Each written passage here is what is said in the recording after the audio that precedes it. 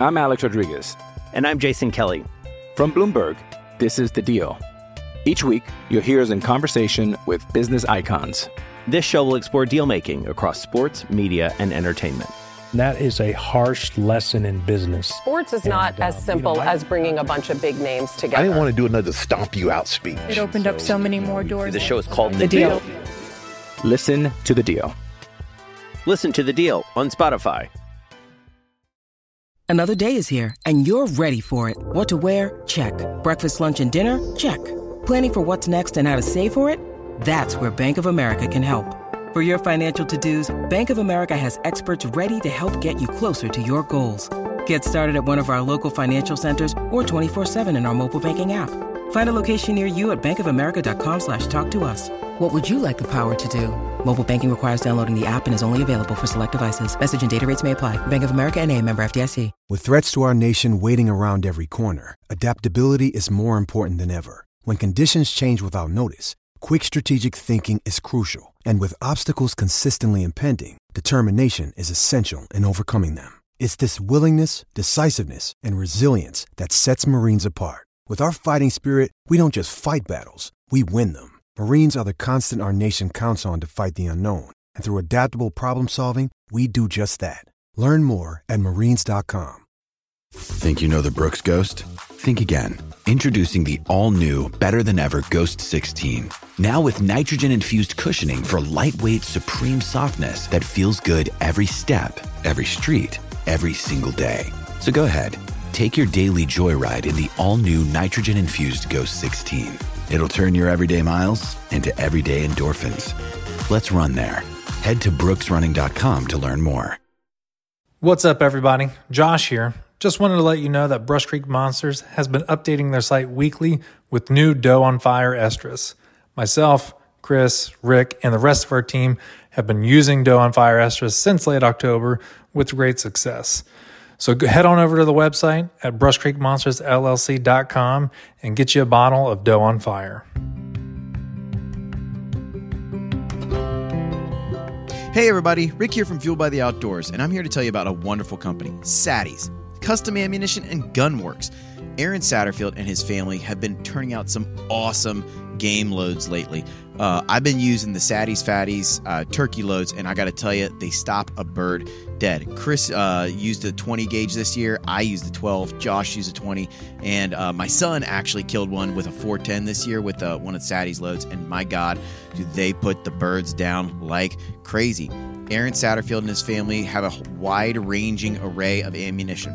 Custom game loads, predator loads, turkey loads, the Saddies Fatty, and also they do gun work. Please get a hold of them with any questions that you have in terms of your custom ammunition needs. Go to saddiesllc.com. That's SATTIESLLC.com and tell them that Rick from Fueled by the Outdoors sent you.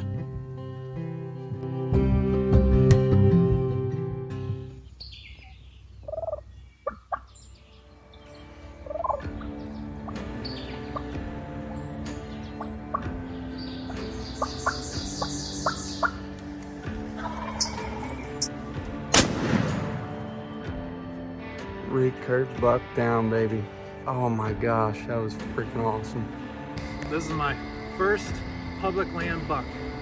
This is my second sit of the season. I hit him. Oh my gosh, I just heard him fall. I just shot my Kentucky buck. All right. Is it Sklenar or Sklenar? Or Sklenar. Sklenar. Okay. But it really doesn't matter. I want to get it right. The one you didn't say. Leonard Sklenar. That wasn't Sklenar. Yeah. Oh, all right. That is awesome. Cheers, boys. Cheers, guys. Welcome to Fueled by the Outdoors. We're your hosts, Rick Cates, Chris Leppert, and Josh Luck. What up, though? Hey, everyone. And we are joined tonight by a very special guest, Jacob Sklenar. Jacob, how's it going? It's fantastic. It's great to be sitting with you guys virtually right now and on the line here, man. I'm excited. We're really excited to have you on because you killed an absolute toad of a buck that the world is going to get to see. We're dropping this the same day, correct? Yeah. Yeah. So technically tonight, guys. Yeah, technically tonight, when you're done listening to this, we'll put Jacob's information in the liner notes of this. Click there and you'll be able to go straight to the video after this. But Jacob, we normally start this podcast out by having our guests kind of go over, their life in hunting and who they are, just a little bit about themselves. And then, we'll get into more about the hunt, scout, and all that kind of stuff. So if you could just tell us a little bit about yourself and everything about you. Yeah. So I grew up in Wisconsin, and I was in a very, very rich deer camp kind of culture when I first got into deer hunting. I was around 8 or 10 years old or something like that. And we would go way up to Nicolay, Wisconsin, and hunt some national forest land. And none of us really knew what the heck we were doing. We would just hunt 7 out of the 9 days of gun season, and we'd be really, really happy to see 2 deer. And if it was anything that had any bit of antler on it, we were super excited to shoot it. And honestly, the does too. But that's how I grew up, and I just loved it. Like, I couldn't explain it, but I absolutely loved it. I was always one that would find a way to get a deer when most of the other guys in our camp would just sit the same stands and have no idea if they were going to see anything or not. I was always moving, trying to find a way to get a deer. Eventually, when my dad got sick of sitting in a blind with me, he'd turn me loose, and I'd go out and kill something. But I just couldn't handle only having 7 days out of the year to hunt. And then my dad, when I got into high school, he's like, dude, you can bow hunt, right? And I was like, what?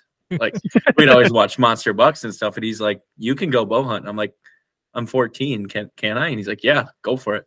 And so I got into bow hunting a little bit in high school. I'd say I really put a good attempt at it my senior year of high school.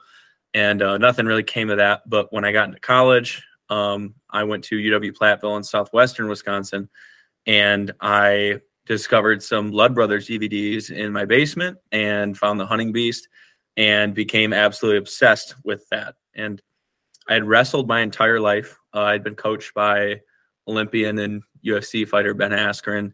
And Oh, really? Yeah. So I got to see greatness at a young level. So we got to have Olympians like Jordan Burroughs. I got to run a camp and be the training dummy with Kyle Snyder, who I think was one of the youngest Olympic champs ever. I think he won the Olympics as a junior in college. So he's insane, crazy good guy too. But I got to meet a lot of really great guys and actually wrestle with them and see what dedication was and what hard work was. I knew at a very young level. And so I went to school to be a mechanical engineer, and I learned how to work smart. I learned how to apply my brain and use statistics and knowledge and math to try to gain an upper hand in my own life. Obviously I saw the application at school, but extrapolating that to learning and knowing that learning that stuff was not going to be easy. I had to figure out how I could learn the quickest and the best in order to even get by in college, with a wrestling schedule in college as well. And so a lot of guys say, like, work smarter, not harder, or some guys just work very hard. Well, I always worked smarter and harder. So I worked as hard as I could, as smart as I could. And that dove right into my passion of deer hunting. And I was so obsessed with deer hunting, I would schedule my classes around it. Every time I wasn't at a wrestling practice or something like that, I'd be cranking up early to get out in the woods somewhere. My coaches joked at home meets. They would announce over the speakers that me and my roommate that I had corrupted had animal population management minors. And no one caught the joke because people thought it was legitimate from how much time we spent in the woods. But yeah, man, I grew obsessed with deer hunting in the Southwest Wisconsin area in the hill country. And I ended up in my years of college, I went for 5 deer seasons worth, and I killed 4 bucks on 4 different properties.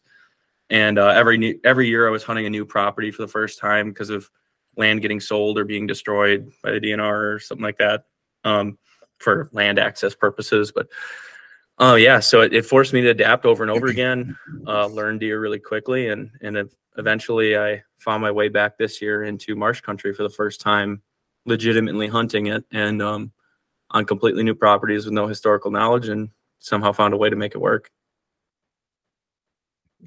I like it. I'm really glad you brought up the just the kind of like the whole learning aspect, trying to figure out how to learn. Because I've told Chris and Rick, right, I feel like that's Josh has been trying to get us to talk about this on a podcast for over a year at this point. There we go.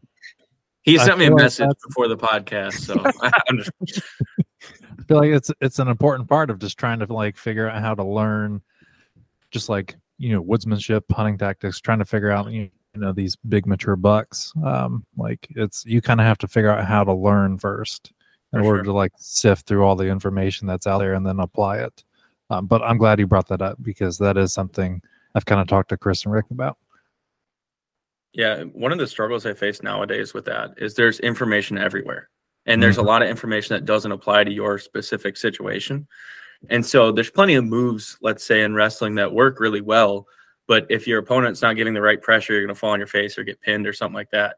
So like you need to apply the right technique, but in the right situation. And so when I was fortunate because I got to learn from the best from the start. I got to learn like stellar tactics. I was never, I watched Monster Bucks and Real Tree and all that stuff growing up, but like I never saw the application directly because I grew up hunting northern Wisconsin where you see more wolves than deer. And so like I knew that wasn't going to work there, and I didn't have the option to sit on a food plot. So like I was immediately searching for elite technique, and I clung to that from the start. And so I never had time to form bad habits. And so I think the thing that really helped me at first in developing my style and what I like to do and where I'm successful is vetting your sources and making sure that it's applying to your situation and starting from a clean slate of the proper technique in the right situations. And then no matter how much you respected the person that gave you that opinion, for me, it was Dan Infault.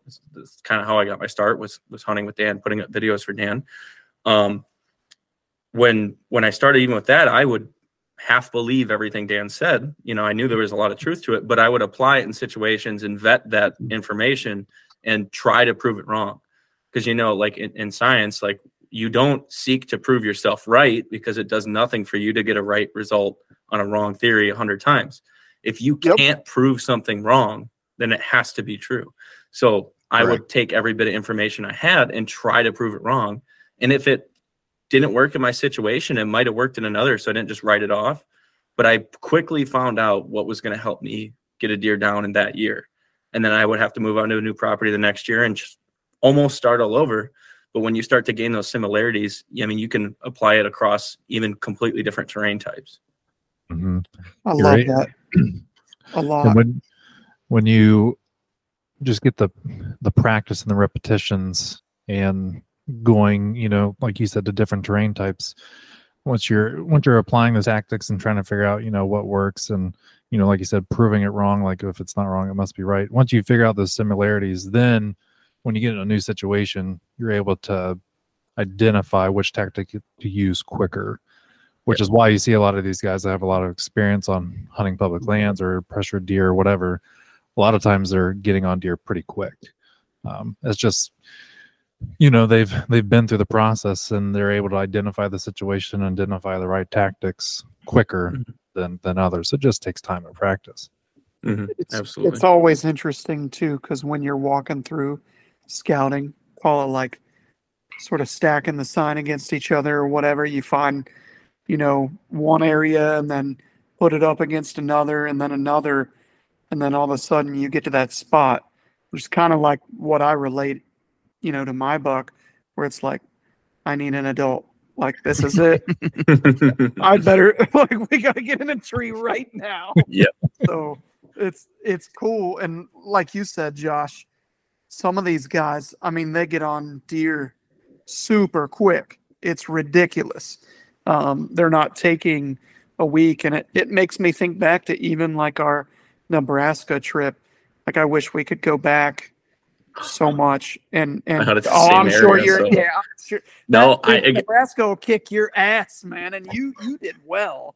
Thank you. But it's just one of those things where I wish I would have just been walking around scouting rather than relying on cameras. And I've said it 1,000 times, and I'll say it 1,000 more. I wish I would have just went scouting, because I would have found something. But instead, I'm like, oh, I'll just put a bunch of camels on the wattle tanks. Well, that was something that Dan mentioned at Oh the my expo during his talk was like you need to be walking around scouting because the first time you encounter that buck, the first time you walk into his bedroom is going to be when you're scouting. So you better, it's best to be scouting and find that spot and get in a tree at that point because you don't know if that opportunity is going to present itself again or not. Yep. Yeah.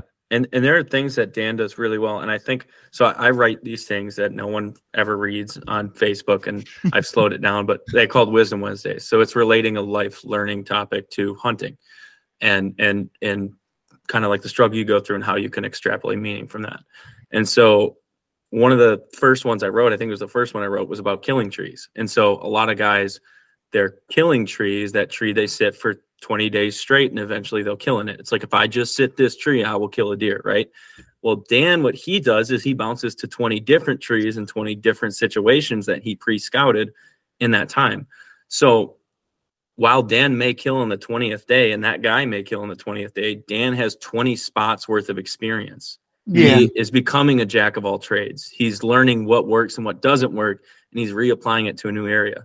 Now, I think a happy medium where you're gaining aggregate knowledge about one spot helps, and then you're making the determination to move on. I think that's the key for me. But I think that Dan has such a crazy extensive knowledge about, I mean, you can ask a guy about any situation, he'll have a good answer for you. And so, like, especially Marsh is like, the guy freaking knows what he's talking about. And I think it's because he constantly puts himself in new, difficult situations that are foreign until he becomes very good at every situation. And I would say one of his, I don't know if Dan doesn't like listening to podcasts, so I already know he's not going to hear this, but I think one of his downfalls and one of the things that frustrated him a lot in Nebraska was he did a lot of scouting and he did a lot of bouncing around, but he never did what I did, which was sacrifice a morning hunt to glass. And what I start doing when I go on out-of-state trips, that's tough. Is, yeah, if I have the deer density, I try to have a sacrificial lamb is what I call it. So I will deliberately, if I can't see a deer, I will deliberately figure out what I believe where they're bedding, and I will deliberately try to bump a mature buck. I'll go in like I want to kill him, but like I'll try to bump a mature buck, and then I can dissect exactly why he was there. And I have certainty of what class of deer was in there, why he was in there, what wind, what was all the conditions. And I can copy and paste that to another situation. And now for the rest of the trip, I have a perfect example of what the deer in that area are actually doing.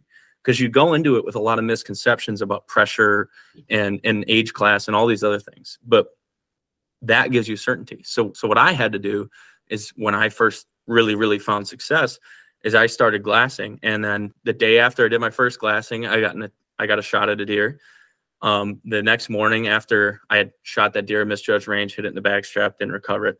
The next morning I glassed and I decided to give up another morning. And I ended up on a high wind day spotting a deer bigger than the one I shot, quite frankly. So 155 plus, bed down. And I stalked up to 5 yards on him, could have shot him in the neck, decided not to. And he bolted out of there. Bad wind swirl happened. But again, on a great deer right away, what I thought was going to be giving up a morning sit on a new property to learn about the deer in that area. And then the next afternoon, I was like, all right, well, that deer bumped down here. He bedded in this situation. I did my second spot and stalk ever, and I killed a buck. And then I stayed an extra day to help Dan and Eric. And I said, if I were you guys, this spot lines up perfectly like the one I stalked, the giant I stalked the day before. And they were like, well, we've been scouting these areas. And it looks really good. So we're going to go here. I was like, all right, well, I'll glass from this spot and I'll let you know what comes out here so you guys can get back on it. And the deer, that 145 plus, popped out at 6 p.m. within 20 yards of the tree I told him to sit in, having never been there. So, and I got crystal clear footage of that. And remember that. Yeah. And so it's like, it's so different because the deer are not as pressured. They're bedding in way too obvious spots if you were to try to apply it in a marsh in Wisconsin, and it wouldn't work out if you were doing those tactics in Wisconsin. But it worked there. And the only way I ever would have found that out is if I admitted I was stupid and I probably didn't know what I was doing and said, I'm just going to learn the only way I know is certain. And when I gave up my ego and decided to, remove all doubt, I found success. That's Nice. so awesome, dude. Thank you. It blows my mind still that so many people don't realize what bumping a deer does for you. I probably feel more confidence when I bump a big deer than probably any other form of scouting, because I'm like, oh man, like me and Josh had it in Kentucky. And then we walk over and lay in the dude's bed and we're like, okay, let's just pull up our map here and we're just going to figure your little ass out right now. And I mean, it's phenomenal. So that's a really good tactic, and we didn't do that at all. I mean, I bumped all kinds of mule deer does out of their beds. I can vouch for that, but we were kind of after mule deer and then kind of switched to whitetail, and it was tough. But again, went about it. It's a very hard way. state. It's a very hard state to just get a 5 to 7 to 10 day hunt in, even because I mean I was there with Shane Simpson, and I was bouncing to completely different properties than Dan and the rest of the guys. Yeah, I mean I was doing very different things, and actually I had found a property, and then you guys had confirmed that it was one that was like what you guys had looked at before. Yes. And so like, great minds think alike. I saw very similar things to what you guys saw too. And so it was like, even with all of that, I had to bump to a new property, and that property happened to be another one that Shane was hunting, and Shane had been there days before the season. He eventually got a crack the same morning that I got my opportunity at that bedded buck. But like that guy had spent a week or two before the season glassing and scouting on the right property, doing the right stuff. And it just didn't necessarily line up. He ended up not recovering the deer he shot, but it was like he was doing it all right and in the perfect spot that he had experience with in the past, and it still didn't work out. So it's like, there's some level of, the 10 minutes leading up to the kill to the 10 minutes after the kill that is extraordinarily pivotal, and it's a lot of timing that's dependent on a lot of factors that are out of your control. So it's like, you guys probably did the right thing, and we're just minutes off from either seeing the deer, getting the info that you had to get and stuff like that. So it's like, I'm not going to deny that there's some level of luck to it, but I just happened to put myself in the position to get lucky. Mm-hmm. Yeah. I equate, this might be overstepping, but I equate deer hunting to quarterbacking in the NFL. Literally one tiny little mistake. It's so difficult, especially if you're trying to target like a decent animal, right? Like bow hunting. Sorry, I should have prefaced this. Bow hunting. Bow hunting. Yeah. Bow hunting deer, especially when you're talking about public lands and all that, like it's tough, man. One little thing done wrong and it's over. And it's similar to, you make one mistake in an NFL game and the game is basically over. It's the difference in winning or losing. Dude, it's wrestling. Not. So does wrestling. And your shoulders are flat, the match is over, period. It's not a 3-second count in college. Like, it's your shoulders touch flat to the mat, it's over. I mean, biggest upset in the history of wrestling, pretty much, not exactly, but just happened last year. Spencer Lee, going to be 4-time NCAA champ, phenomenal wrestler, world champion, gets caught in a move and gets pinned. And I think it was the semis or quarters by a guy from Purdue. And like, that is rewriting history right there on a guy that is the most dominant. This guy last year with 0 ACLs, 2 torn ACLs, majors his guy in the national finals. I think he outscored his opponents 53-2. That guy loses the next year. Who predicts the most dominant wrestler last year, the most dominant run in potentially NCAA history that did it with 2 torn ACLs gets beat? Like, not even in the finals. Like, that's just, and that's what happens in deer hunting, man. Like, you could, like with this buck that I was after before the one I ended up killing, 4 times within range, the closest possible setup, not even just the closest possible tree, which that it was, but the closest possible setup. There was not a piece of grass I could have sat in that was even doable to put an arrow through. Like, and it didn't happen 4 times within range. And it's like, did I do anything wrong there? I don't think so. But like, it just didn't work out, you know? Right. Yeah. You got to take what the defense will give you. Yeah, exactly. And they weren't giving you much on that one. No, man. they That were was not. tough.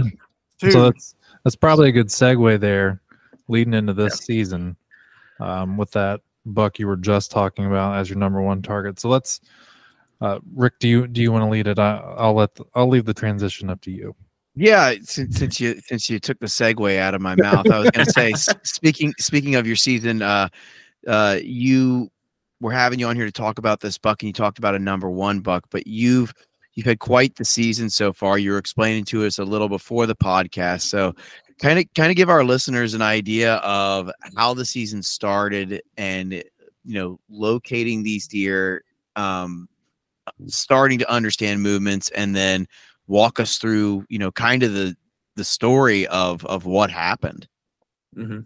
So before the season started, kind of to get myself in position to get going here, during the spring and during the bleak winter to spring to all of summer, I had scouted at least 300 miles. Like not even, I am certain it's more than that, but like we're talking easily 100 miles traveled within 90-degree weather, like strictly on days 80, I'd say 80 degrees or more. So I burned it this season, and I knew that I was facing a daunting task, moving to completely different terrain type in marshes.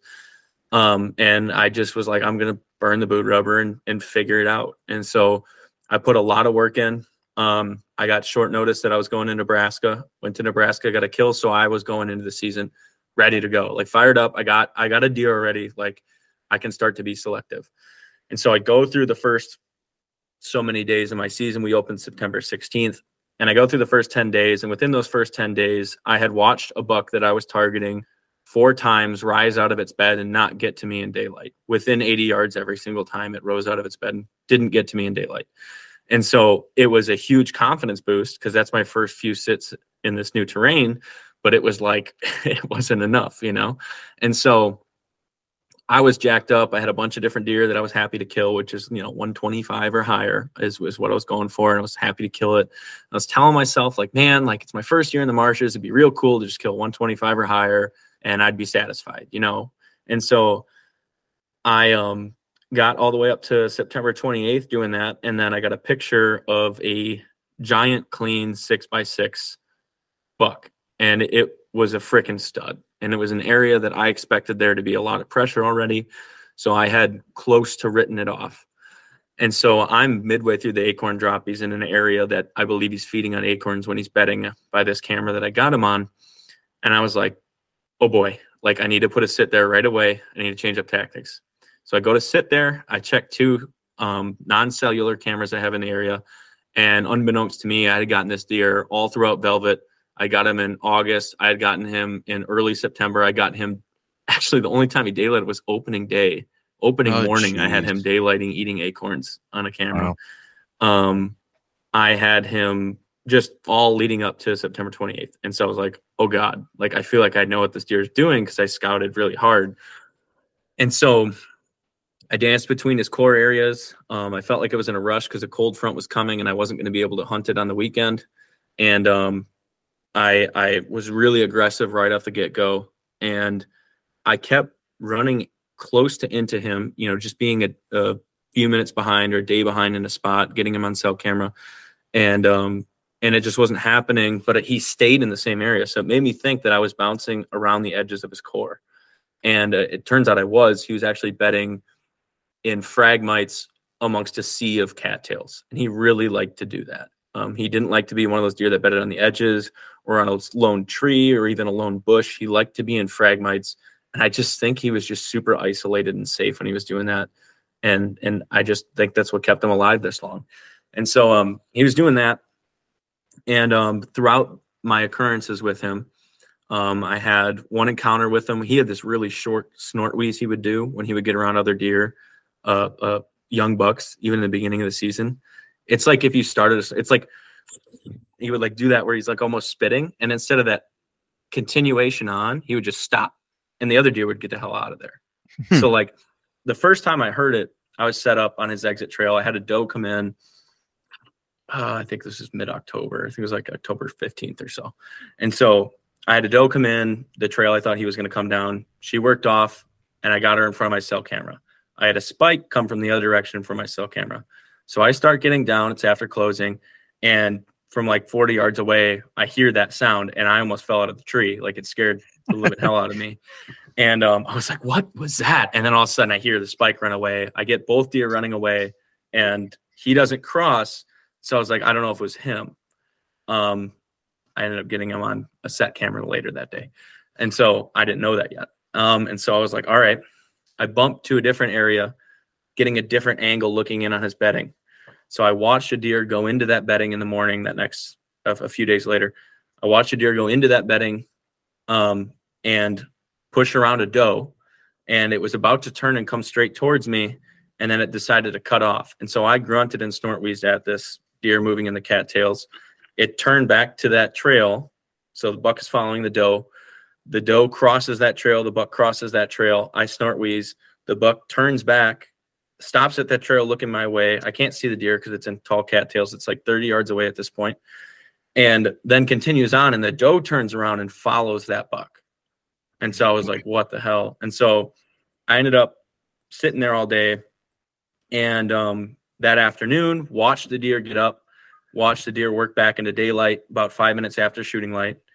And I was like, well, I want to say it's him because that's a super deep grunt. The doe acted really peculiar. Like he was courting her.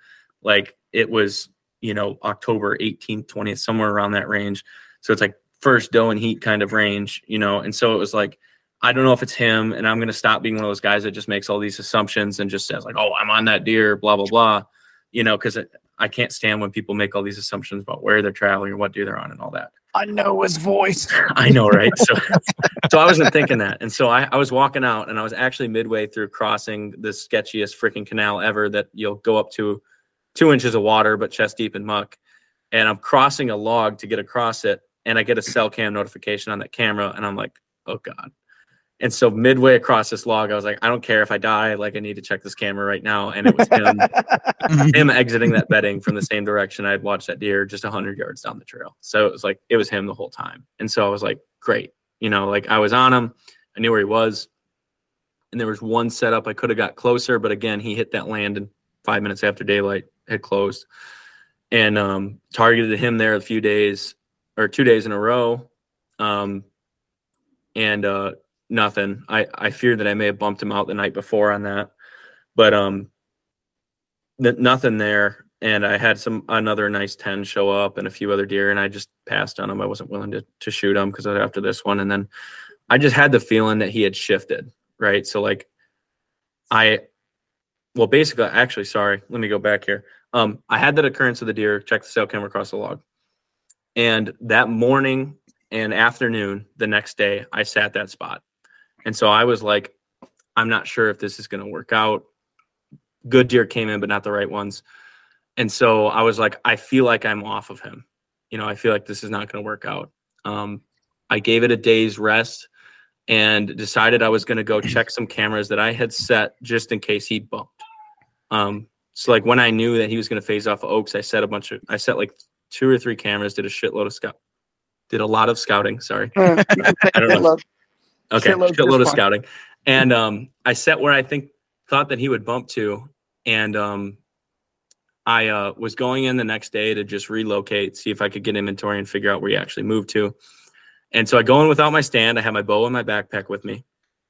And the first camera that I checked had him showing up the day before, the day I gave it a rest, as close to he'd ever been in daylight besides that opening morning occurrence. And so I was like, oh God, like if he repeats, he's dead. I text like all my buddies saying that, like if this buck does what he did last night, he will die today. And so he was like 10 minutes after shooting light or 5 minutes after shooting light, 80 yards from dry land. And I knew how slow this buck worked. So it was like, that's enough. That's shooting him before, shooting runs out. And so I ran back to my truck, ran all the way back to the area with my stand, then set up. And I'm watching a different patch of fragmites that's 600 yards from the last bed that I had targeted him on. And I see it all move. And usually it's like red-winged blackbirds or something, but it's just a local patch moving, and all the blackbirds shoot out of that brush. And I'm like, oh boy, like that's him. It's about to happen. He's going to walk down this trail right to me. And then there's just like nothing else. It doesn't move. It starts getting dark. I'm like, what's going on? 5 minutes later, a guy comes walking down this dike, this access dike, making a bunch of racket, shining his headlight in the cattails. And I'm like, great. Like, my hunt's over. So I let him work past, shooting like closes, and I start getting down. I get to the base of my tree, and I'm wrapping up my sticks, and I hear movement coming through that marsh from that bed. And I immediately knew it was him. And I was like, great. Like, now I just sat there. I don't use my headlamp when I'm cleaning up my sticks, so I have my headlamp off. And I'm just sitting there listening to this deer work all the way up to me. And he gets easily less than 5 yards, probably 3 yards from me. And I can hear him breathing, and I can hear him chewing branches and chewing leaves. And I'm just like, yeah, and I'm in like a catcher stance. So I shift from my left leg to my right leg, and I can feel like my thermal drift down into the marsh. And he either hears that movement or gets a whiff of me. And I have audio of all this because I'm recording on my phone. And just quick blow, jumps off, and then for 3 minutes straight, just the deepest freaking blows and stomping you've ever heard. Like, just giving you chills from how deep this is. And I'm like, God, I knew it was him. Like, in the same way he was traveling the day before. Like, and so I was just distraught at this point. I think this was October 25th. And so I was like, what do I do? And so I tried figuring him out, and I put a couple more sits to it, and I never got a picture of him on cell camera, of course, back in his original area. I wasn't getting him on camera back in his secondary area. It was going to be some third piece of the puzzle that I was going to kill him on at this point. And I just didn't have it. Like, I was on sign that I believed is his, but it could have been 3 days old, and I would have been 600 yards off him again. And so I was faced with the decision: do I continue on this deer, or do I go do my Rutcation, Ohio with Jake Bush, which I was looking forward to all year? And I was like, it'd be selfish of me to stay here. And I really want to get the experience of hunting with him and learning from him in crazy, cool hill country in Ohio. Mm-hmm. So I left there. I left to go there, had an amazing time. While I was there, Jake and I were scouting up on a ridge top, and I got a cell camera picture from a place I had spring scouted in a video that's called Closing In on the Kingpin. And I set a camera on the exit from that bed, and I knew that when I got a deer in that area, it was going to be a giant buck. And so that camera had gone pretty dry most of the season, and I got a notification while him and I were discussing what to do on this ridge top. And I was like, Jake, I got to cut you off because, like, I got to check this camera right now. I know it's going to be a good deer. And sure enough, it was a big old 150 plus 10 point. I actually kind of know what that 10 point would score. But yes, so this is the deer I ended up killing. And so I was like, that's awesome. I got a 12 at home. I don't care. And so I went on with that trip, killed a buck in Ohio, and was driving home the next day after I killed, and got a text from my buddy. He's like, hey, am I going crazy, or is this like your deer? Like, is this the 12? And I was like, took me like 2 seconds while driving to see that it was him. And I was like, just freaking crushed, man. Like, this is the first year I committed to chasing one singular deer. And I was in this goal to be like that guy that went out there in new terrain and killed the one giant he was after, the biggest buck he could have chased. And I was like super hyped about it, and just dreams crushed. You know, I was so close, and I was sure it was going to happen during the rut. And it turns out, you know, he must have broke up in his range on a doe. And he must have just gotten risky and followed her somewhere he shouldn't have and got killed. And so I was crushed. And eventually it just hit me. I was like, why are you so sorry for yourself? Like, why are you being such a little bitch about this right now? Really? I was like, why are you like, dude, you get to go hunt deer. Like, now you're free. You can go chase whatever you want. Like, this is a good thing. Like, you get to learn more, and you get to go hunt more properties. And so I was hyped. And I was pissed off, but I was like determined. Like, I was not going to be one of those guys that's like, oh, well, it's over now, I'm going to go shoot a 120, you know, or I'll shoot the first 8-pointer that steps out. I was like, no, this is like the goal. this is what we're going to do. And I'm going to find the second best buck I can and commit to him. And it turns out that 10 that I had gotten on cell cam in Ohio on that bed I had scouted like crazy was the second best buck. And so I call him my number 2 because I don't classify, that one deer I got at midnight that's just this toad that I have no experience with as on my hit list. It's deer I realistically kill. I have the pieces of the puzzle to get it done. And so at this point, like, I have 4 sits left in my whole season to get it done on this deer.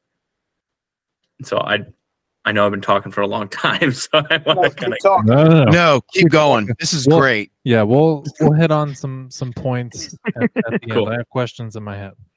Good. So I got 4 sits left. I got 2 afternoon sits if I make an excuse at work, which were valid excuses. I had a dentist appointment.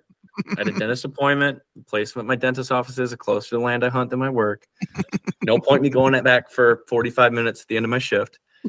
And no engineering was getting done anyways. I was going to be checking my cell cams, but and so the other day, and so on that day where I had that appointment, I ran out into the marsh and went and sat that tree that was 40 yards from the bed and 10 yards from that cell camera that I had gotten pictures of him on. And this deer was kind of on a 2-day cycle, which I find that you got to kind of catch on to these things really quick, because when you wait for it to really become a pattern on the 3rd try, like, it's usually too late. It's usually like he's not doing it a 4th time, And so he would show up with a doe, and this doe was familiar with the area. She had broken off of her doe group.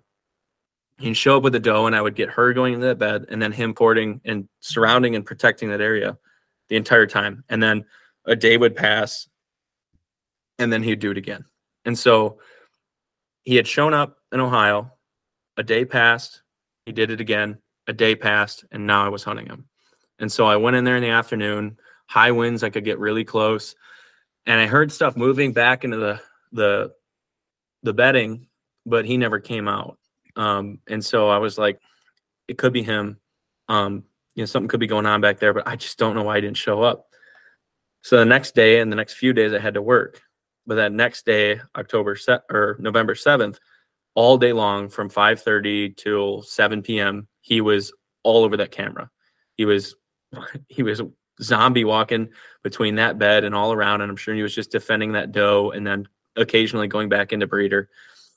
And so I was like, I just have to leave right now. Like, I have to go out there and get that deer. I know I could do it. And I had to just sit there and let it happen. And then, of course, the next few days, I don't get any pictures of him in that area. So I'm like, great. Like I just blew it, And so Friday I could get off. I got into work really early so I could get off a little bit early. I helped some of my coworkers out. My boss was more than welcome to let me off a little bit early on that day so I could go out there. And I ended up that morning getting that doe walking back into that bed, but she never showed back up.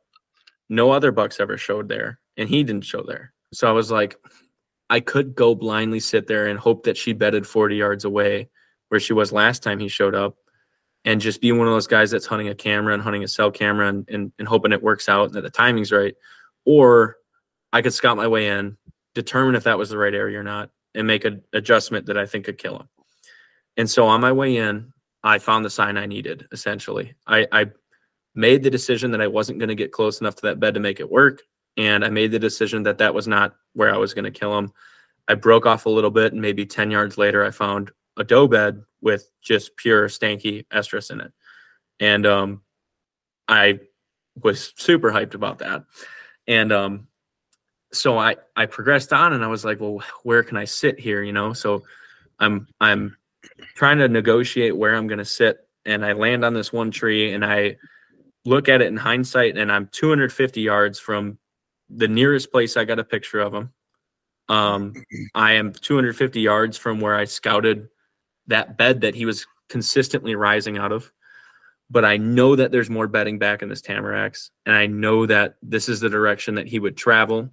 And I know that he's with a hot doe, and he's probably locked in there, and I got to be close to them. Hey everybody, Rick here from Fueled by the Outdoors, and I'm here to tell you about a wonderful company, Saddies, custom ammunition and gun works. Aaron Satterfield and his family have been turning out some awesome game loads lately. I've been using the Saddies Fatties turkey loads, and I got to tell you, they stop a bird dead. Chris used a 20 gauge this year. I used a 12. Josh used a 20. And my son actually killed one with a 410 this year with one of Saddies loads. And my God, do they put the birds down like crazy. Aaron Satterfield and his family have a wide-ranging array of ammunition.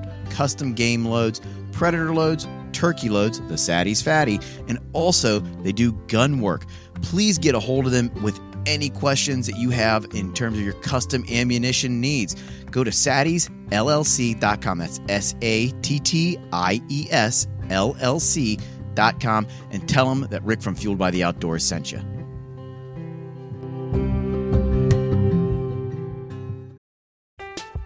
I'm Alex Rodriguez. And I'm Jason Kelly.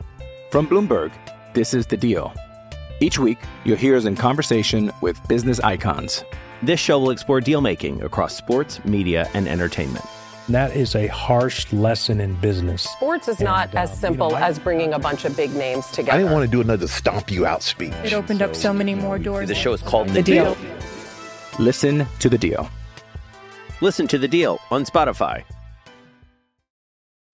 When you need mealtime inspiration, it's worth shopping Kroger, where you'll find over 30,000 mouth-watering choices that excite your inner foodie. And no matter what tasty choice you make, you'll enjoy our everyday low prices, plus extra ways to save, like digital coupons worth over $600 each week. You can also save up to $1 off per gallon at the pump with fuel points. More savings and more inspiring flavors make shopping Kroger worth it every time. Kroger, fresh for everyone. Fuel restrictions apply. Mother's Day is around the corner. Find the perfect gift for the mom in your life with a stunning piece of jewelry from Blue Nile. From timeless pearls to dazzling gemstones, Blue Nile has something she'll adore. Need it fast? Most items can ship overnight. Plus, enjoy guaranteed free shipping and returns. Don't miss our special Mother's Day deals. Save big on the season's most beautiful trends. For a limited time, get up to 50% off by going to BlueNile.com. That's BlueNile.com. And so I set up and, a bit of time passed by. And eventually the first thing I heard was something stand. And then I heard like slurping. And I was like, that's weird. Like it's not walking in cattails. Well, what I heard was them drinking water. And it was just like one of those things where like you've never heard it before, but it's so crystal clear. You're like, that's exactly what that is. Mm-hmm. So it took me like a second. And then it was like, and I was like, it was funny because I remember thinking in my head, like, oh, they don't drink like dogs. Like they don't lap it up. They like actually suck it up like humans do. And so it was funny because I heard that right away. And I was like, oh, well, I'm extremely close to him right now. like at first I thought, oh, that's neat. And then I was like, wait, like that's him. He's very. And so I was like, oh, geez, like get ready, And I'm in this spindly little tamarack that I can fit like easily. Like it's this wide. Like it's softball size. If not less where I'm at, because they thin up really quick. And so I'm in this tamarack and I hear that sound. I hear a pause for about 3 minutes and then I just hear brush start raking. And I'm like, oh, he's going to come in. And they just worked at the slowest freaking pace ever, man. And I got a glimpse of antler for a second. Didn't know what deer it was, but I was like, okay, it's a buck. Like whether this is one I want to shoot or not, I need to be ready. And eventually he's winding back around this brush. And right where I want him to come out, I start to see movement and it's a doe. And I'm like, crap. And so immediately when that doe clears enough brush to start working into an opening, she picks me out and I'm completely silhouetted. And I'm like, oh God, like, please don't be over. So I have my bow in hand and I use the string and the cam and everything to cover my face and break up my outline. And she is in this video. You'll see it really crystal clear. She's ears pinned on me doing these fake head bobs up and down for probably a good 20, 30 seconds. She's fake eating and then turning back and she's looking away, but keeping her ears swiveled towards me. So I'm just not falling for it. Like I'm sitting completely still, letting her do her thing. And I know that when she starts to clear brush and come into my shooting lane, like it's over for me because I can't draw when she's out there on this buck. So when she started to move and put her head behind some cover, I drew immediately. I didn't know if it was, I assumed it was the buck I wanted to kill. I had called that the 10 was going to come from that spot and come down this trail and I was going to kill him, but I had to assume it was him. I didn't have time to decide whether this is one I wanted to shoot and then draw on him. So I drew and I ended up holding draw for 2 minutes and 12 seconds, something like that. On the video, I think either 2:12 or 2:15. That's a long time. It's a real long time. It was, well, I practice it a lot in the summer. Like I do a lot of runs and I practice with an elevated heart rate shooting. And then I also practice holding the bow, not for like a time, but for absolutely as long as I possibly can. And I practice it like full draw, like not like elbow crease, like relief off the shoulder. Because I had to hold that full draw to keep my face outline broken from that doe. I couldn't like tilt the bow to the side and make it comfortable. Like I had to hold it there. Because if I moved off of that, she was going to pick me out again. And so she put her head in that brush. I drew. She slowly works out past that brush and stops for forever, flickering her tail. And eventually I just hear this grunting come up behind her. And he's just grunting. And he rounds that corner. He gets to where she was stopping and flickering her tail. He starts looking up and down and raking a little bit of brush, getting his forehead scent on it. And I'm just like losing. I'm like, don't look at the rack. Don't look at the rack. Like, this is him. Like, just don't look at it. Like, you're going to kill this deer. And I was debating before he came out, like, if I could down draw and possibly draw again. And I was like, no, like this is what you freaking train for. Like, this is what you're born to do. Like, you need to do this right now. You need to sack up and make this happen. And so he got to 30 and took a couple more steps. He's at like 27 yards. And I did an and as he was stepping is when I made that sound. He grunted right on top of me doing that. And you can hear it in the video. And he didn't hear me, which is good because he was at a very, very steep quartering too. And it was a shot I could have slipped in, but it wasn't as good as what he ended up giving me. And so then he came back to straight on, took a few more steps, got to 20 yards even, and then gave me a steep quartering too, but not quite as steep as before. I stopped him. He looked straight up at me, and I put it absolutely perfect right behind his shoulder. I remember at full draw, after I stopped him, I intentionally looked outside of my peep and then looked back into my peep to confirm his angle, and then just squeeze and finish.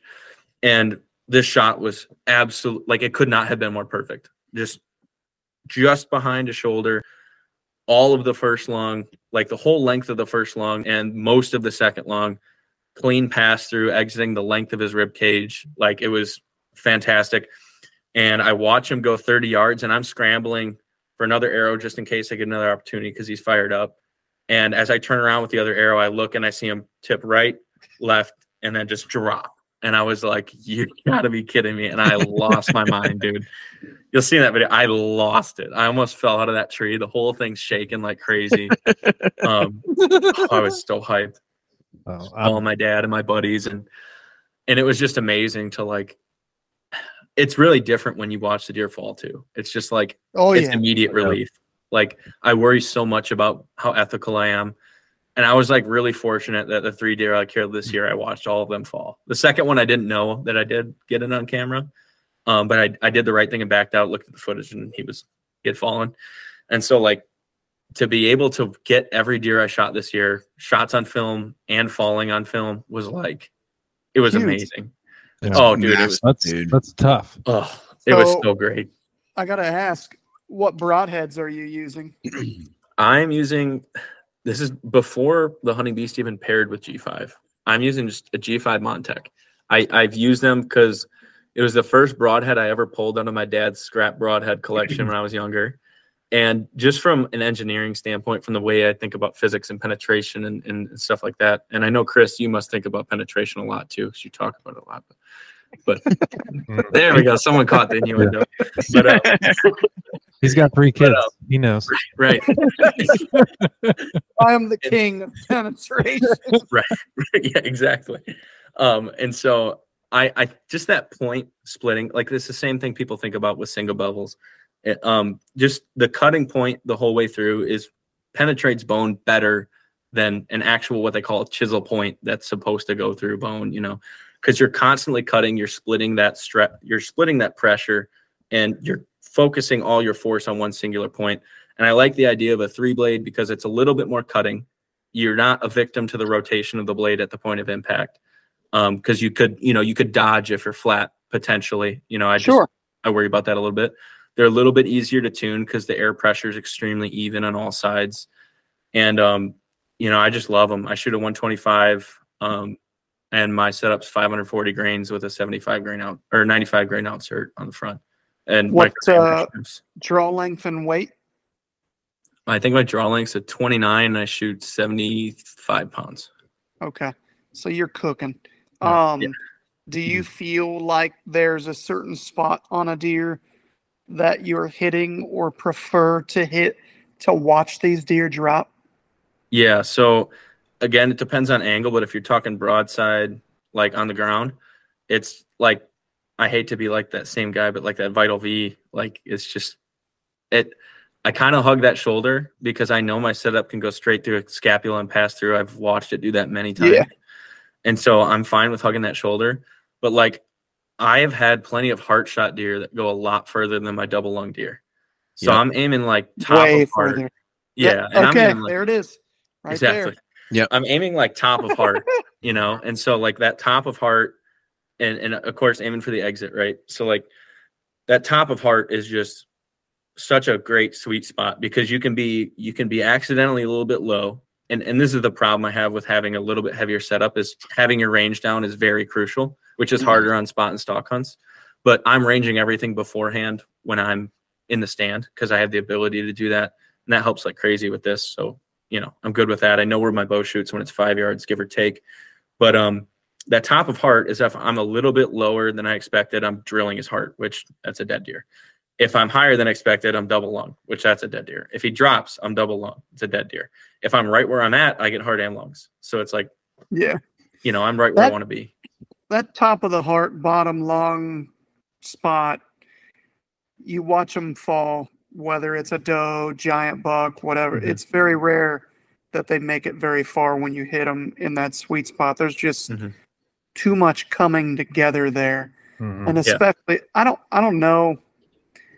Like we've got a buddy, Luke, who just shoots a Magnus 2-blade cut on contact. And I mean, I think he watches almost all of his deer fall. And that's where he's hitting them. I mean, he's just absolutely smoking them in the top of the heart, bottom of the lung area. So, and they die from asphyxiation. Like a lot of people think they die of blood loss, and that's why I think the heart kills them not as quick.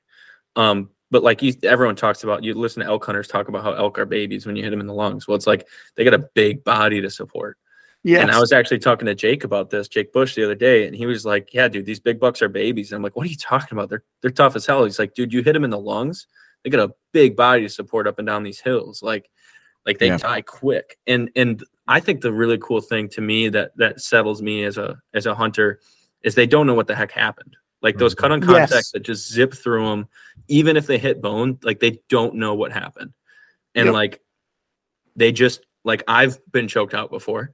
And so like, you don't know that you got choked out. Like you just pass out. It's air loss, you just are like, oh, like there's a panic. And then you're just like, oh God. And then you wake up and then it's like, whoa, what happened? So like that minus the wake up is like, you have no idea. It's extraordinarily peaceful. 1 minute you're chasing tail and you're worried about, he's looking around wondering where that doe went. And then all of a sudden he's like, oh, I'm going to take a nap. And he's done. Never wake up. Yeah. That's what we'll call the podcast. Minus the wake up. Awesome. So do you feel one thing that's always piqued my curiosity with these marshes and just the flat land in general, how much are you able to play the thermals in these spots? Because they are like stupid flat. Yeah. So it's really interesting. It's not even remotely close to what the thermals are in hill country. Like it's just such a different game. The don't remove thermals, but remove a lot of like 90% of wind-based bedding. Like it's pretty great. I kind of like it, because that's a little bit less of a factor that you need to consider. Now, mature bucks, wind according to access, the time of year, if these bucks have been pushed to this point and they want to be smelling access, that's a different story. But like, the way that they will use thermals at times is sitting on the edge of a marsh, letting it suck into that marsh and that water. Okay. And kind of what they'll do is and I talked about this before, but almost always what they do is they stand up, and you're like, if you're one of those guys that can get really close to their bed, you hear them stand and you're like, oh God, like that's the buck. It's going to happen, and then you hear nothing for like 5 minutes. You're like, what's going on? Like, was I wrong? Did I hallucinate? Like, is that actually a deer there? Were there birds freaking out? And then you hear some rustling around and you're like, oh, it's from that bed. Like it's going to happen again. And then nothing again. You're like, what's going on? And then they start walking and they almost zombie walk all the way to you, but they zombie walk down that trail because they're making a crap ton of noise. There's not a lot they're gaining from scent in the sea of cattails as they're moving them all.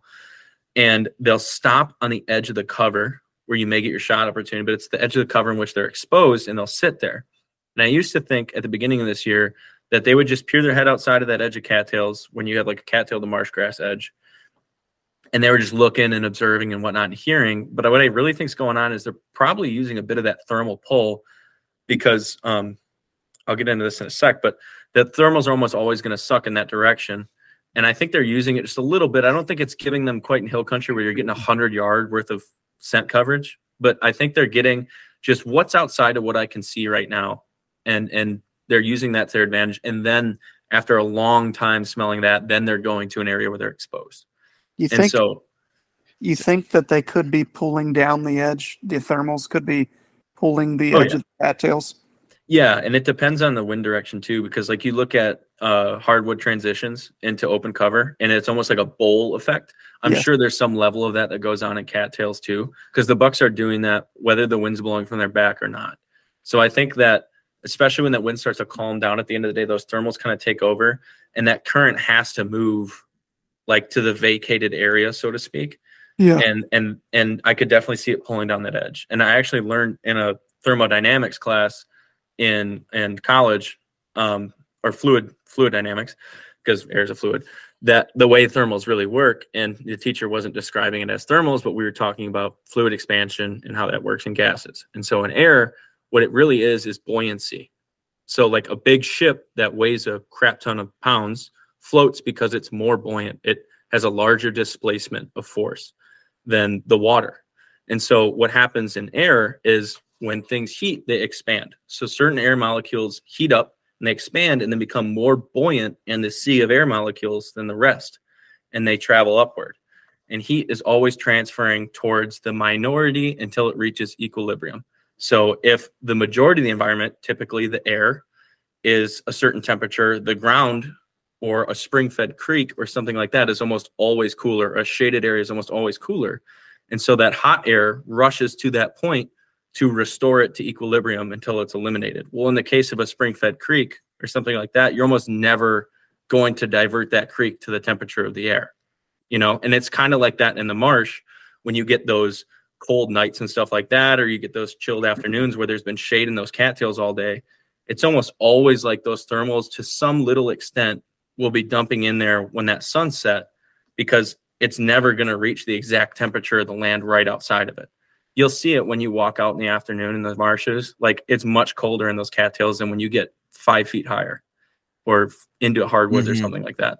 Yeah. And so, that's why thermals rise too, is because when that thermals rise in the morning, everything's super cold and you finally get that beam of sunlight hitting that hill. Well, that hill now is a little bit warmer, and that's the minority. So that cold air is rushing up that hill and that hot air is continuing to rise, and it just keeps sucking and sucking and sucking until it becomes the majority of the air around it and steadies. That's equilibrium. Yeah. So that was going to be my question as far as like thermal pull, like in the mornings, or like, when you get the sun that finally comes up and starts warming up the ground. Do you find them going into those drier spots, right, where there's less cattails, I'm assuming, and it's getting more sunlight, or the ground's exposed to more sunlight and it's warming up? Are they do they go in there to catch that rise as it's coming through there? Or? So I think that they are traveling to a bed largely here, depending on pressure. And I think that the size of the area that they're bedding on is so small.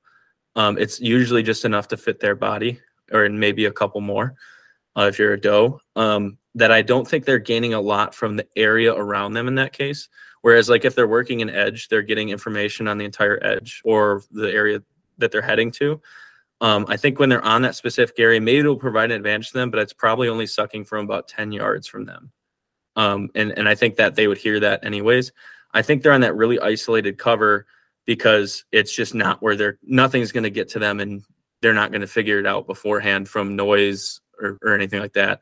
And often what I find with these really mature bucks is there's cover that like I would have targeted in Nebraska where it's like big cottonwood trees sticking out of a marsh with a huge island. There's like browse all around it, wild sunflower. It's like goldenrod, perfect like situation where a buck can be elevated, and it's great. But those get hammered around here. So what I found in the early season is before those willows drop their leaves, just a little tiny willow bush in the middle of nothing that provides a tiny little elevated surface, or red osier dogwood or a tamarack root ball. Like that's what they cling to. And it is so hard in the early season because that's absolutely everywhere. But you need to kind of figure out where they can use that to keep a monitor on pressure and stuff like that. I think, Josh, when you see a random hill coming out of the cattails before the pressure, because a lot of people just cling to the hardwoods if there's any bit of hardwoods here. But I think before that pressure hits the hardwoods, they're much more keen to chill around that hill once those thermals, those thermals are rising in the morning, and they can sit on that hill and they can be where they fed all night and still be safe. I see them returning back to bed later in that very initial part of the season where they're not getting pressured there yet. And I think it does have to do with the thermal advantage there then too, because they can kind of catch that thermal from their bed before they decide to go back down to it then, and be in the place that they decided to feed all night anyways. Yeah, that makes sense. I can see pressure dictating a lot out there. I feel like it dictates a lot in any high pressured areas. Yeah. That was juicy. Absolutely. I've been wanting to ask somebody that question for like 2 years. And because I went to Indiana last year and I purposely went to a flat area because I felt like the hills were going to get more pressure. And I had actually truck scouted just driving around the day before. And I pulled in the first Saturday of November, 7:30 a.m. and there's nobody in the parking lot. And I'm like, oh, and then when you're looking on the maps, it's like, to the untrained eye, you're just looking at a big ass patch of woods. And I even actually made a post on our page. I was like, okay, how the hell would you guys break this down? Like, what are you looking for?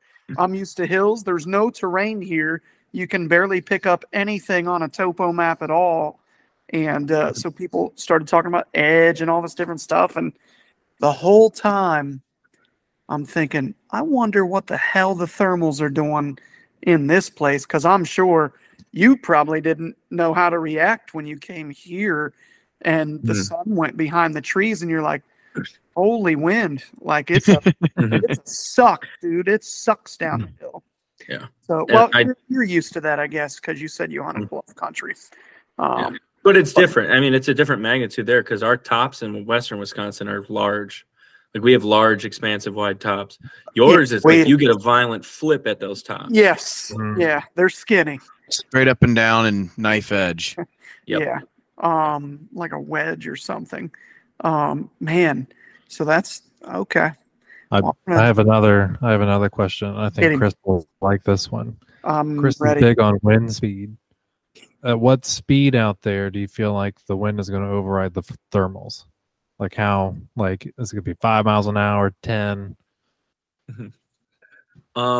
I'd say it's relatively low compared to hill country. Okay. It's extremely low compared to hill country. I would say it's like 5 to 8 miles an hour. Yeah. I'd say the thermals are a factor, but if you're way into those cattails, they're so thick, man. Like you can't see 3 yards from you. They're 10 feet over your head. Like there's not much that penetrates that. So you got your wispy tops and stuff that will blow in the breeze. But like if you're at my chest level in them cattails, there's not a lot of wind that like penetrates that. So I assume that within that cover, like within that edge, I think that thermals are dictating a little bit. But then again, like the whole area is so cold. So it's like, unless you're nearby to a warmer area or you're nearby to a transition and cover, it's probably not like continually providing you an advantage. So like you could have 10, 15 mile an hour winds, but if you crouch down in the cattails, you can hear everything. Like it's quiet. But if you stand up or you're on an edge, like it's loud, the wind's everywhere and it's overruling the thermals. So outside of the cattails and everything, I think because of how flat it is, like it's a very low wind speed, like 5 to 8 miles an hour. But inside the cattails, there's still thermals going on. I just don't think it makes much of a difference unless you're sitting next to the deer's bed, hoping you can shoot him as he jumps into it. Right. Which is probably all he really needs to protect against in something like that. Well, it's like coyotes make a crap ton of noise. I mean, just splashing water, like everything is so loud in the marsh. So you need that wind to get any bit of close. And you hear all the time about deer, kind of like what you said, they're not really wind-based bedding, they're sight or hearing based. Like a lot of deer, I've heard of a lot of deer bedding in cornfields, and they're just daring something to walk through the corn because, I mean, unless you're a yote going down a row or something, and if you're going down a row, you better pick the damn right one, right? But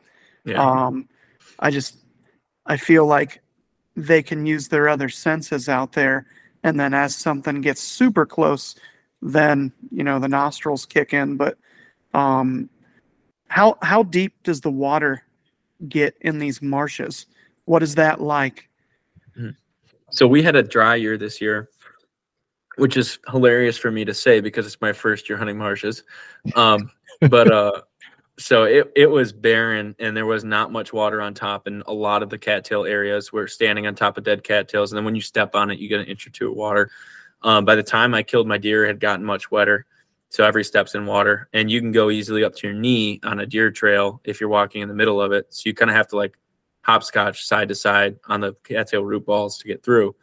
And so this water, depending on where you're at, like if you're in tamaracks and you don't have major root systems all around of floating bog, like it's deep. You can get up to your waist pretty quick. If you're just in cattail, and if you're in cattails, you could be anywhere from the bottom of your boot tread to like over your knees in water. It just depends on what structure you're standing on.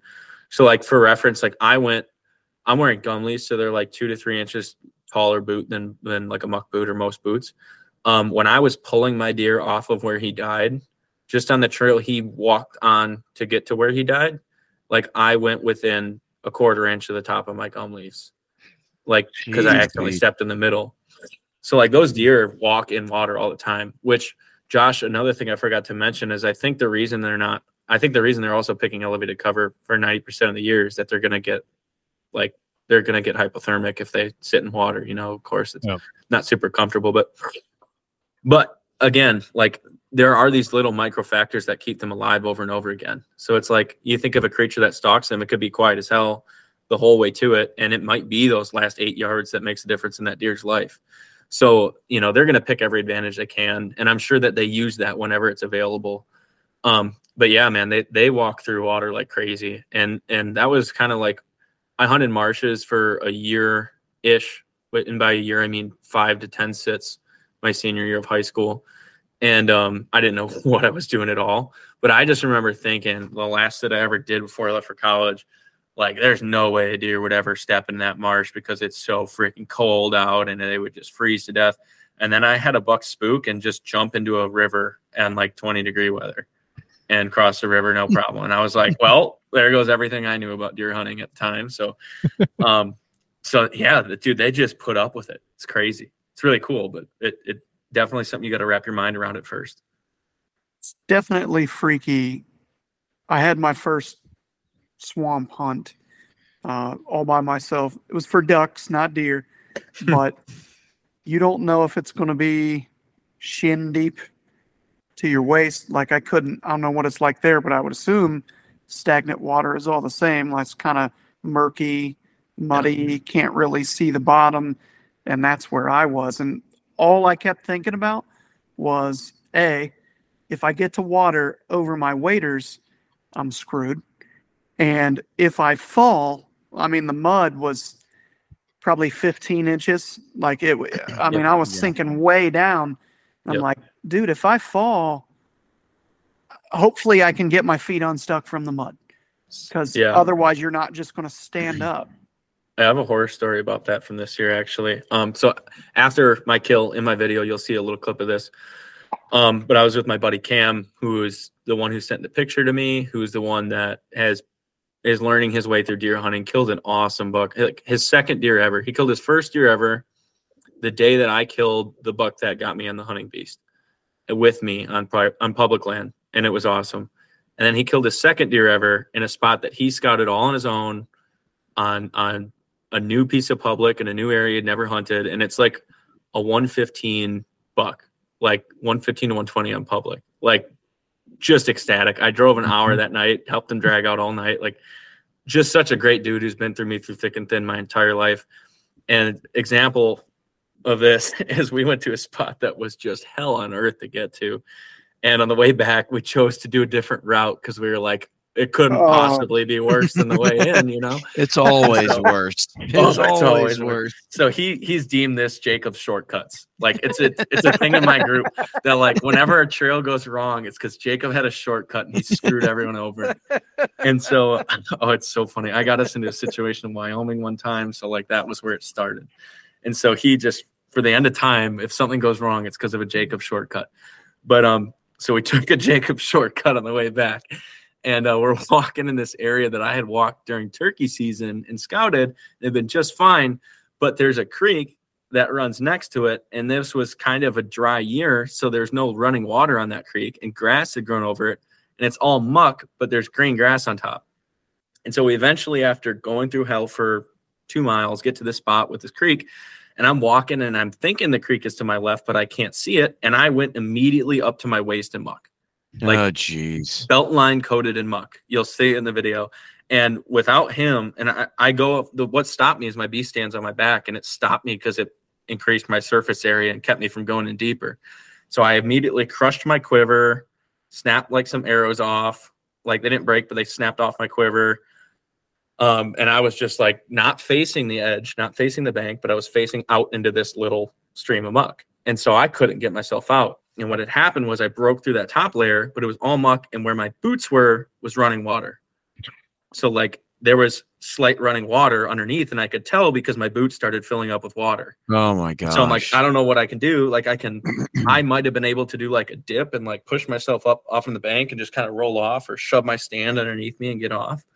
But like without him, I don't know. It would have been a long time for me to get out of there. And so he did everything he could to pull me out. And then we kept walking again. And then I fell through, but I was ready for it the second time, up to my knee.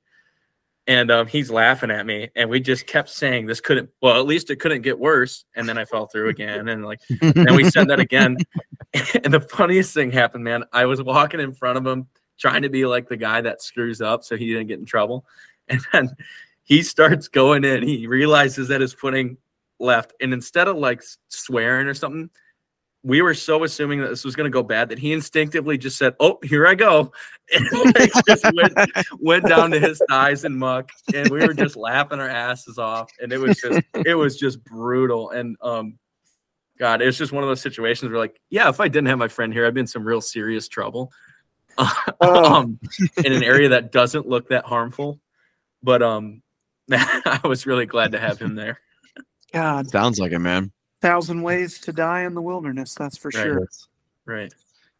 I want to go back for a minute. I'm gonna hop back to the wind thermal game because I know Chris is he'll probably think of this later. But I know how his mind works. 2 steps ahead. Around. When you were hunting out there, were you hunting relatively low to have like more consistency with your thermals and your scent? So the answer to am I hunting low? Yes. But I have no choice in what height I hunt out there. Like it's wherever you can get in whatever tree is available. There's usually just one tree that will get you the kill. I hunt to not be silhouetted. So like I don't want to be silhouetted. I'm not going to throw myself 5 sticks up just because I can. If I need to sit in cattails and shoot into those cattails, I know that I need to get high because if I get 4 sticks high in a tree, I can maybe shoot 10 yards.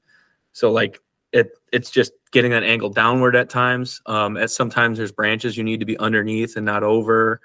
And so that's how it works. But when I was early in the season, when I said I was getting really aggressive on that buck from the start, I did consistently hunt a little bit low because I hunted some really sketchy winds. I thought that he was going to shift when that cold front happened, and I thought it was going to be over at that point. So I got super aggressive and was getting on winds that were maybe 15 degrees off of where he was.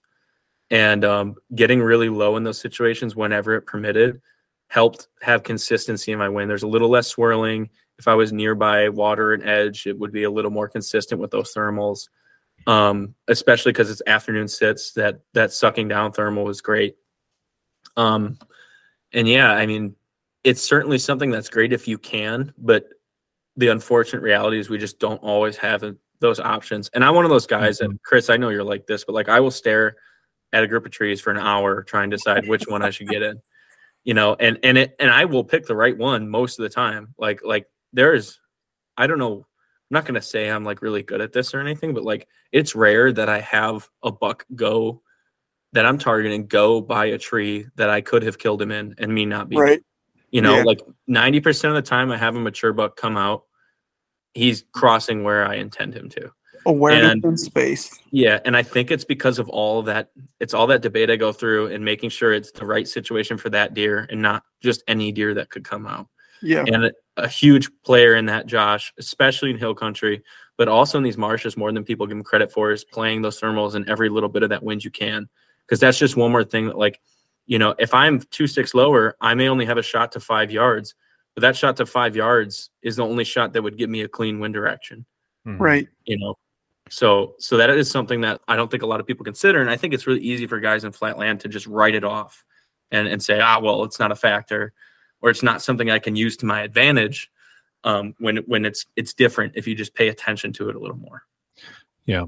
Yeah. Makes sense. I wanted to ask that, and just because, I mean, especially for like flatland, a lot of people talk about wind and thermals. And then, you know, when I started getting into this, I'm like, okay, well, how do you actually use that to your advantage?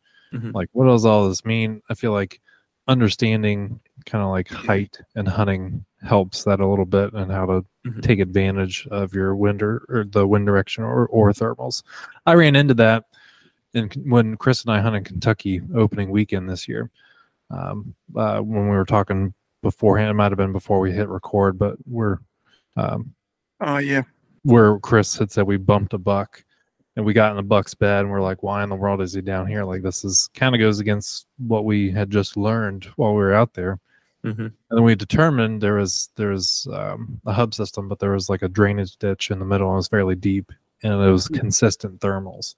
And I actually hunted the hub system on a wrong wind. It was a west facing hub, right? Yeah, west facing hub, and we had a wind coming out of the west. Yeah, so really you want an east wind, so it's blowing out of the hub, anticipating deer, you know, moving down the hub. But I hunted on the exact opposite wind, because in that ditch, it blew out of the hub all day. Like, I dropped milkweed down there, and it was a strong wind out of the hub. If I got too high in a tree or too high out of the ditch, the wind took over and I went the other way. But on camera, I did confirm that the bucks were moving with that ditch with that consistent thermal. So, and I've had that happen too, where it's just like a steep old used to be a creek kind of thing, especially if there's water in it, but it used to be a creek kind of thing, and you can almost just get your head like 3 feet above where that sharp edge turns down into that ditch. And that's kind of higher than that, you're screwed. Yes, but I find it like exactly. Chris, exactly what you were saying, Chris, too, with that edge too. It's just when you have length to it, like I'm assuming that was a ditch that was long and it wasn't like windy or 1 point spot or something like that. It's almost like it's vacating as it's going down, and it's sucking down, and it's following that path and creating a current. Yep.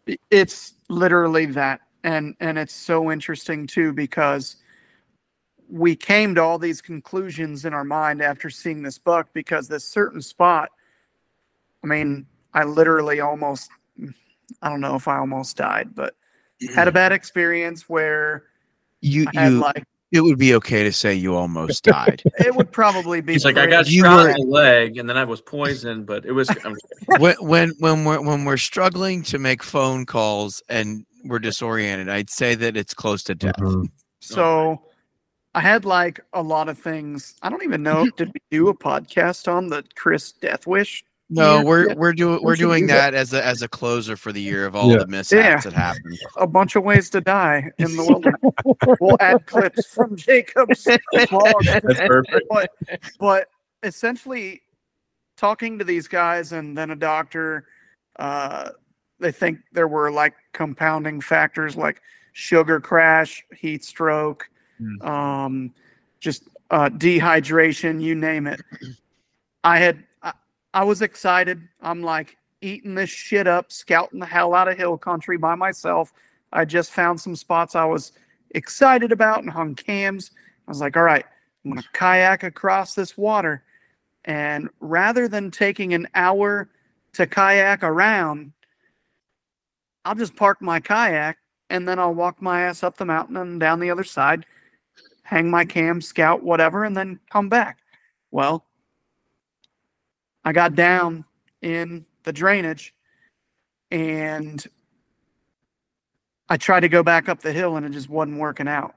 I kept getting gassed after like 2 steps. And I'm just like, what is going on with me? And then I started like quivering and my teeth are like getting all vibrating and shit. And so I was like, let's just, calm down. Everything's fine. Let's just sit down. We're going to drink some water. I think I took like a packet of this stuff called Liftoff, which turns out probably was also a bad idea.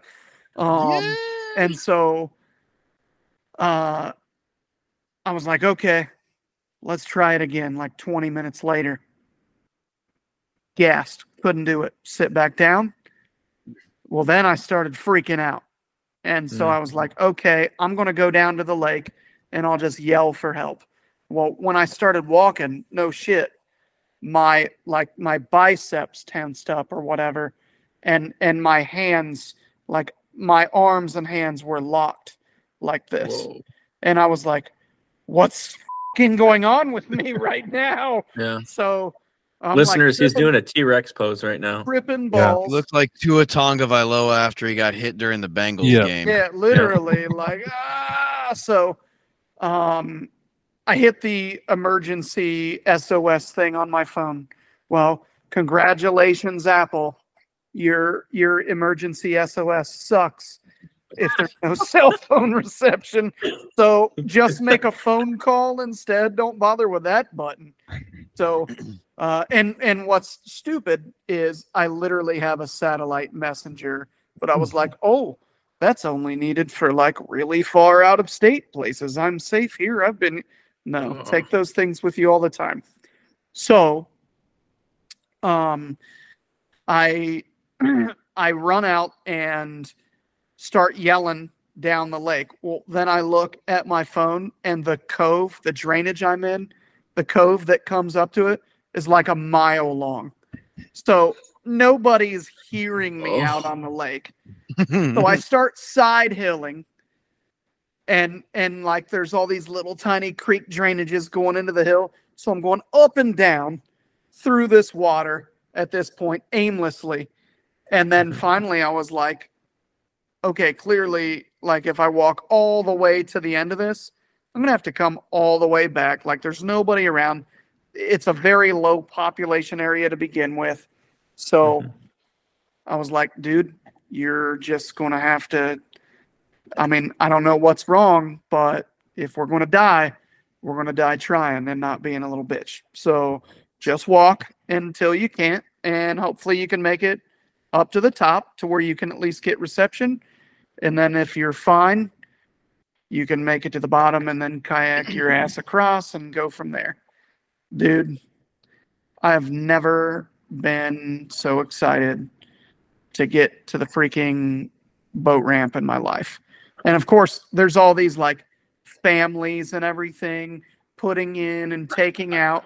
And I'm just sitting on the boat ramp in my You're just kayak. going through hell and there's people having a picnic next to you. And you're like, I look like Tom Hanks on Castaway after I got out of that kayak, dude. So it was crazy. But yeah. So anyway, let's all try not to die. But anyway, I get into all of that to say the whole time that day, I'm pissed because I'm like, dude, where's the wind? Can I get some freaking wind, please? And it was like that every time we went. Yeah. Never had any wind. It was stagnant. And I'm like, am I in the hills right now? Because normally when you get to the top of a hill on a ridge top, you got some kind of breeze doing something. Right. And it just wasn't that way at all. So that is why we came to the conclusion of the thermal based bedding. Well, wouldn't you know it, we find that buck, have all these wizardry, amazing ideas. And then we have a stiff breeze all opening weekend. We're like, dude, what the hell ever? Like, this is so stupid right now. And that's Mother Nature. If I ever meet her, I'll choke her. Like, she does this stuff to piss me off. You'll need a certain wind or a certain wind speed or temperature or whatever. And it's like, no. What do you need? Okay, we're going to do the opposite of that, like the exact other end of the spectrum. So that's my story on how I tried to die the first time. I did it twice. The other one involved an e-bike and some railroad tracks, but we'll get into that in another story. I need to be on your other episode for this too, because I had a bad run-in with a bison in Nebraska, and I had a heat stroke experience 3.5 miles from Access. You, sir, are invited for the New Year's edition. Yes, you are. I'll find another way to almost die too. I promise. I'll get into something before then. Actually, I won't be in Alabama before then, so I'll probably. Well, hopefully. Yeah, we're recording that one before you go to Alabama. Yeah. Damn, Rick. He's planning my funeral over. You got to make sure. Well, you might find a new way to die in the South. So that's true. That's for part 2, though. Well, exactly. Boys, this was a good time, man. I love hearing the perspectives from other regions. Different. I mean, you guys have. It's to my understanding, talking to you, a little bit of getting Mario's perspective, Dan, and then another guy that I've kept in touch with a lot is Joe Rentmeester, and everybody talked about pressure just being crazy up there with all the hunters you guys have and everything. So it's neat to hear your guys' perspective on not just dealing with that, but then the completely different terrain and everything it offers. Absolutely. Yeah, I pulled a little Rentmeester tactic in my video when I first went in this bed. I remember Joe talking about this before, and he might have gotten it from someone, but I clinged onto it from him. But fresh splatter onto the cattails, like in hill country, it's a track in the dirt most of the time, or roughed up leaves, stuff like that, tree taps, things like that. A lot of times in the cattails, what I found is when there's water, there's fresh water splattered onto the cattails or mud, and it's like, ding, ding, ding, he walked in here today. And so that's one of the things I would look for routinely on the entry trails to these beds, scouting my way in. But all those guys, I mean, fantastic. And there's a lot of things that I think once you get to marshes or you come out here and we scout or something like that, you'll see the similarities to hill country. Because just because it's a different terrain doesn't mean that deer aren't deer all of a sudden, Sure. And it's really cool, like, to be able to draw like what you saw in a completely different terrain and then test that theory in another one and have it work out. Dude, that's a cool thing. Then you're like, wow, I must kind of actually know what I'm doing here. Like, yeah, I almost feel like rather than using, obviously in hill country, a lot of the terrain dictates where things are going to go. But when you take away the terrain, it's all about exposure to sunlight, temperature, the different ends of the temperature spectrum. So it's really cool to kind of get the wheels turning in that way, because headed to Alabama, flatter than hell, lot of water. I'm super excited. I'm gonna go try to flip the new canoe. So we'll go hang out with some cottonmouths, and I'll probably discover the first northern Alabama alligator or some shit. So but anyway, well, Rick, you want to take us home? Sure, I can do that. Guys, it's been fueled by. Wait, hold on. Josh has something he wants to add. We didn't ask our question. We didn't ask enough questions already. What do you need to talk about, Josh? Jacob, tell everyone where they can find you, what platforms, how to get in contact with you. That's right. Yes. Tell us that information. Josh Thank you, babysits. That's our babysitter. Yeah, he's got everyone on a tight rein here, and I appreciate it. So my channel is The Wild Calling on YouTube. I do a little bit of stuff with the Hunting Beast as well. But you can find me at Wild Calling Outdoors on Instagram and The Wild Calling on Facebook. I'm pretty active on all those things.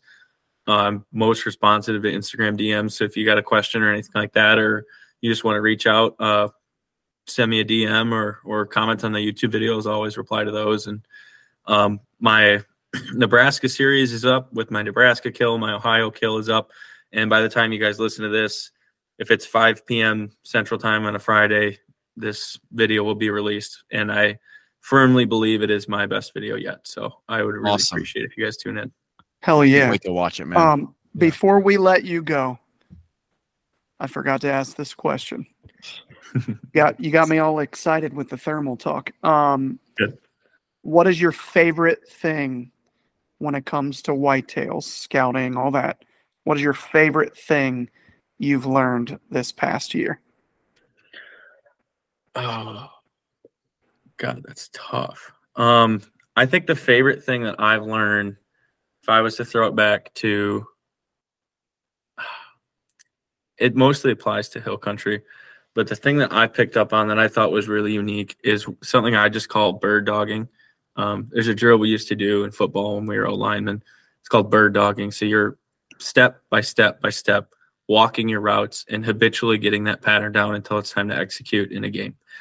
And so I call this bird dogging because what I've observed on trail cameras in marshes and hill country is in August to July and sometimes even early September, I have bucks walking their rut routes in almost the exact same order, checking doe bedding areas, checking when the does that they know come into heat in those areas, if they're alive, what fawns they've dropped, because those fawns will come into heat the same time their mothers did.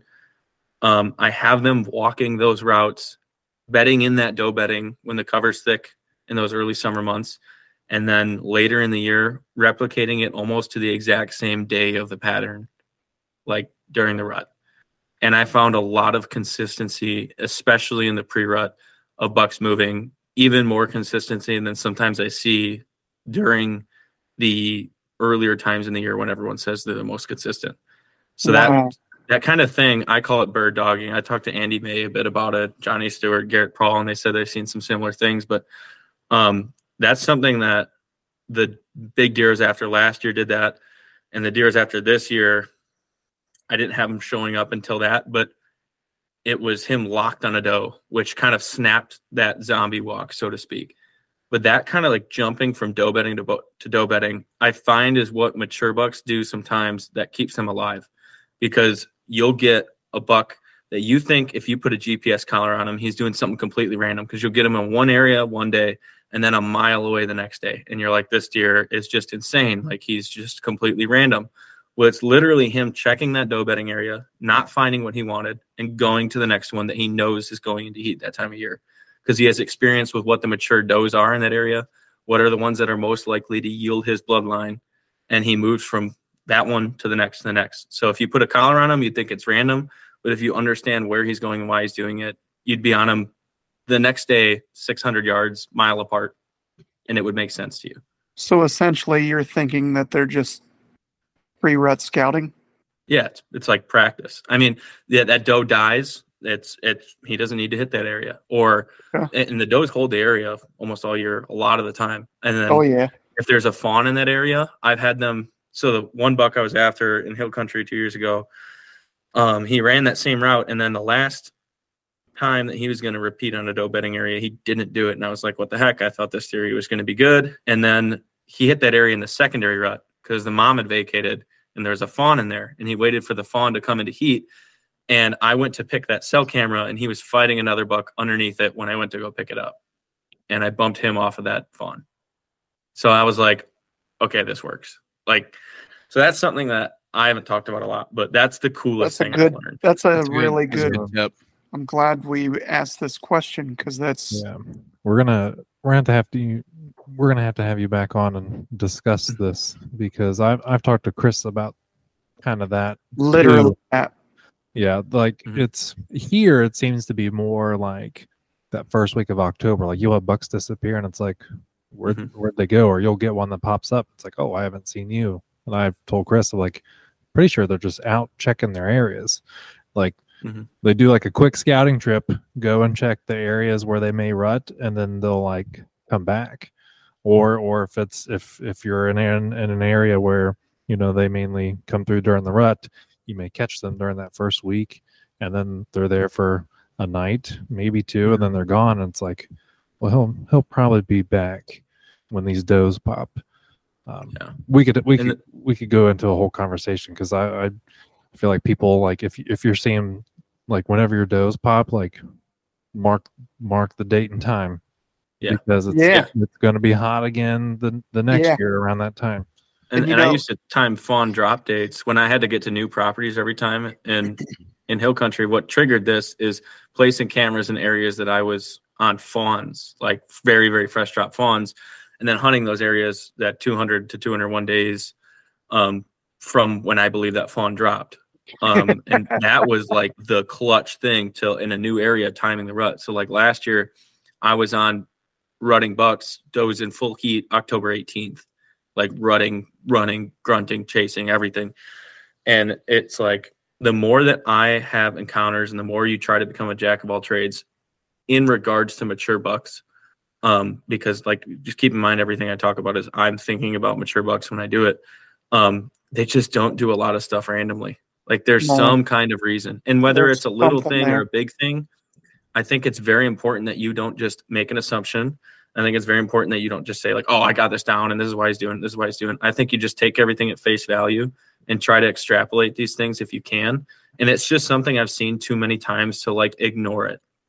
There is a correlation between it. Whether that theory's spot on or not, I don't know. But it's something that's got me on deer habitually in that pre-rut period. You're freaking me out now, because where I killed my deer, there's a significant amount of does. And in particular, very close to where I killed him, there is a doe with 2 babies. And I thought, we need to thin them out. You're only allowed 1 public land doe here. And I thought, if I kill a public land doe, it should be here. Like there's a lot of deer.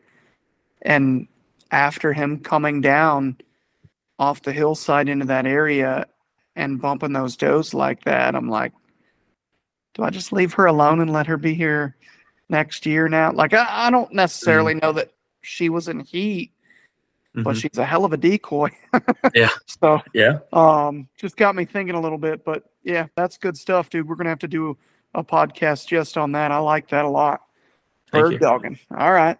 Well, Rick, you ready to take us home so you can go to sleep? Just waiting to see if Josh has any more questions that he hasn't answered yet. I have a whole bunch. I'm going to keep them to myself. Okay. We'll do another one of these, because I've really enjoyed listening to all this. And I think our listeners specifically are going to want to hear more about this stuff moving forward. So, guys, this has been Fueled by the Outdoors. We've been your hosts, Rick Cates, Josh Luck, and Chris Leppert. And tonight we've been joined by Jacob Sklenar. Guys, thanks for listening to us. Talk to you later. Bye. See ya.